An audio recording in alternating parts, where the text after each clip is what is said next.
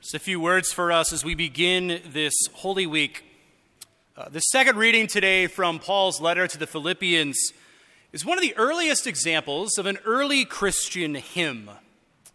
There's a lot of hymns and poetry in the Bible, most prominently in the book of Psalms, which is really sort of the hymnal of the Bible itself, but there are other passages from St. Paul that, based off how they are arranged and how they are laid out, give strong evidence that they were meant to be sung.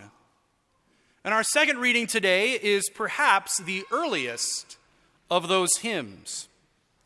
Christ Jesus, though he was in the form of God, did not regard equality with God something to be grasped. It's how this hymn begins.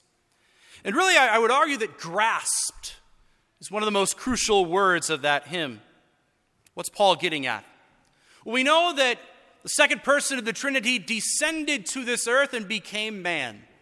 In the person of Jesus, he became one of us. And even though Jesus was still God, he did not look at his divinity as something to be exploited or used for his own gain. That is what St. Paul means by this word grasped. And even this word grasped, it harkens back to Adam and Eve, who, as we remember, grasped at that fruit in the garden, very much looking to exploit their situation and use it for their own supposed gain. Paul, in doing so, makes this great contrast between Adam and Christ. Christ, of course, is the new Adam. He's like the Adam of old, the first man, but unlike him in some very critical ways. Christ is the new man, who didn't grasp after his divinity or exploit it, but even willfully restricted the rightful exercise of divine abilities during his earthly life. He accepted the limitations of the human condition, and he humbled himself, as St. Paul says. The second person of the Trinity, brothers and sisters, willingly accepted limitations to his own existence during his time on earth. That is borderline infinite humility on our behalf, on behalf of sinful humanity. But even more than that, St. Paul tells us that he emptied himself. And the word used there in Greek is kenosis, meaning an emptying out or even a rendering void of oneself. You know, we often think, again, after a long day, we feel spent, we feel like we've emptied the tank, and we do that sometimes in physical exhaustion.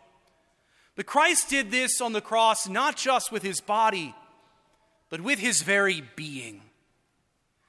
This week, brothers and sisters, we will see how great the descent of God is to us, how profound his humility is for us, and how complete that emptying of himself is for our sake. Our God has emptied himself of his entire being for our redemption, and is even continuing to do so every time we approach him at Holy Mass.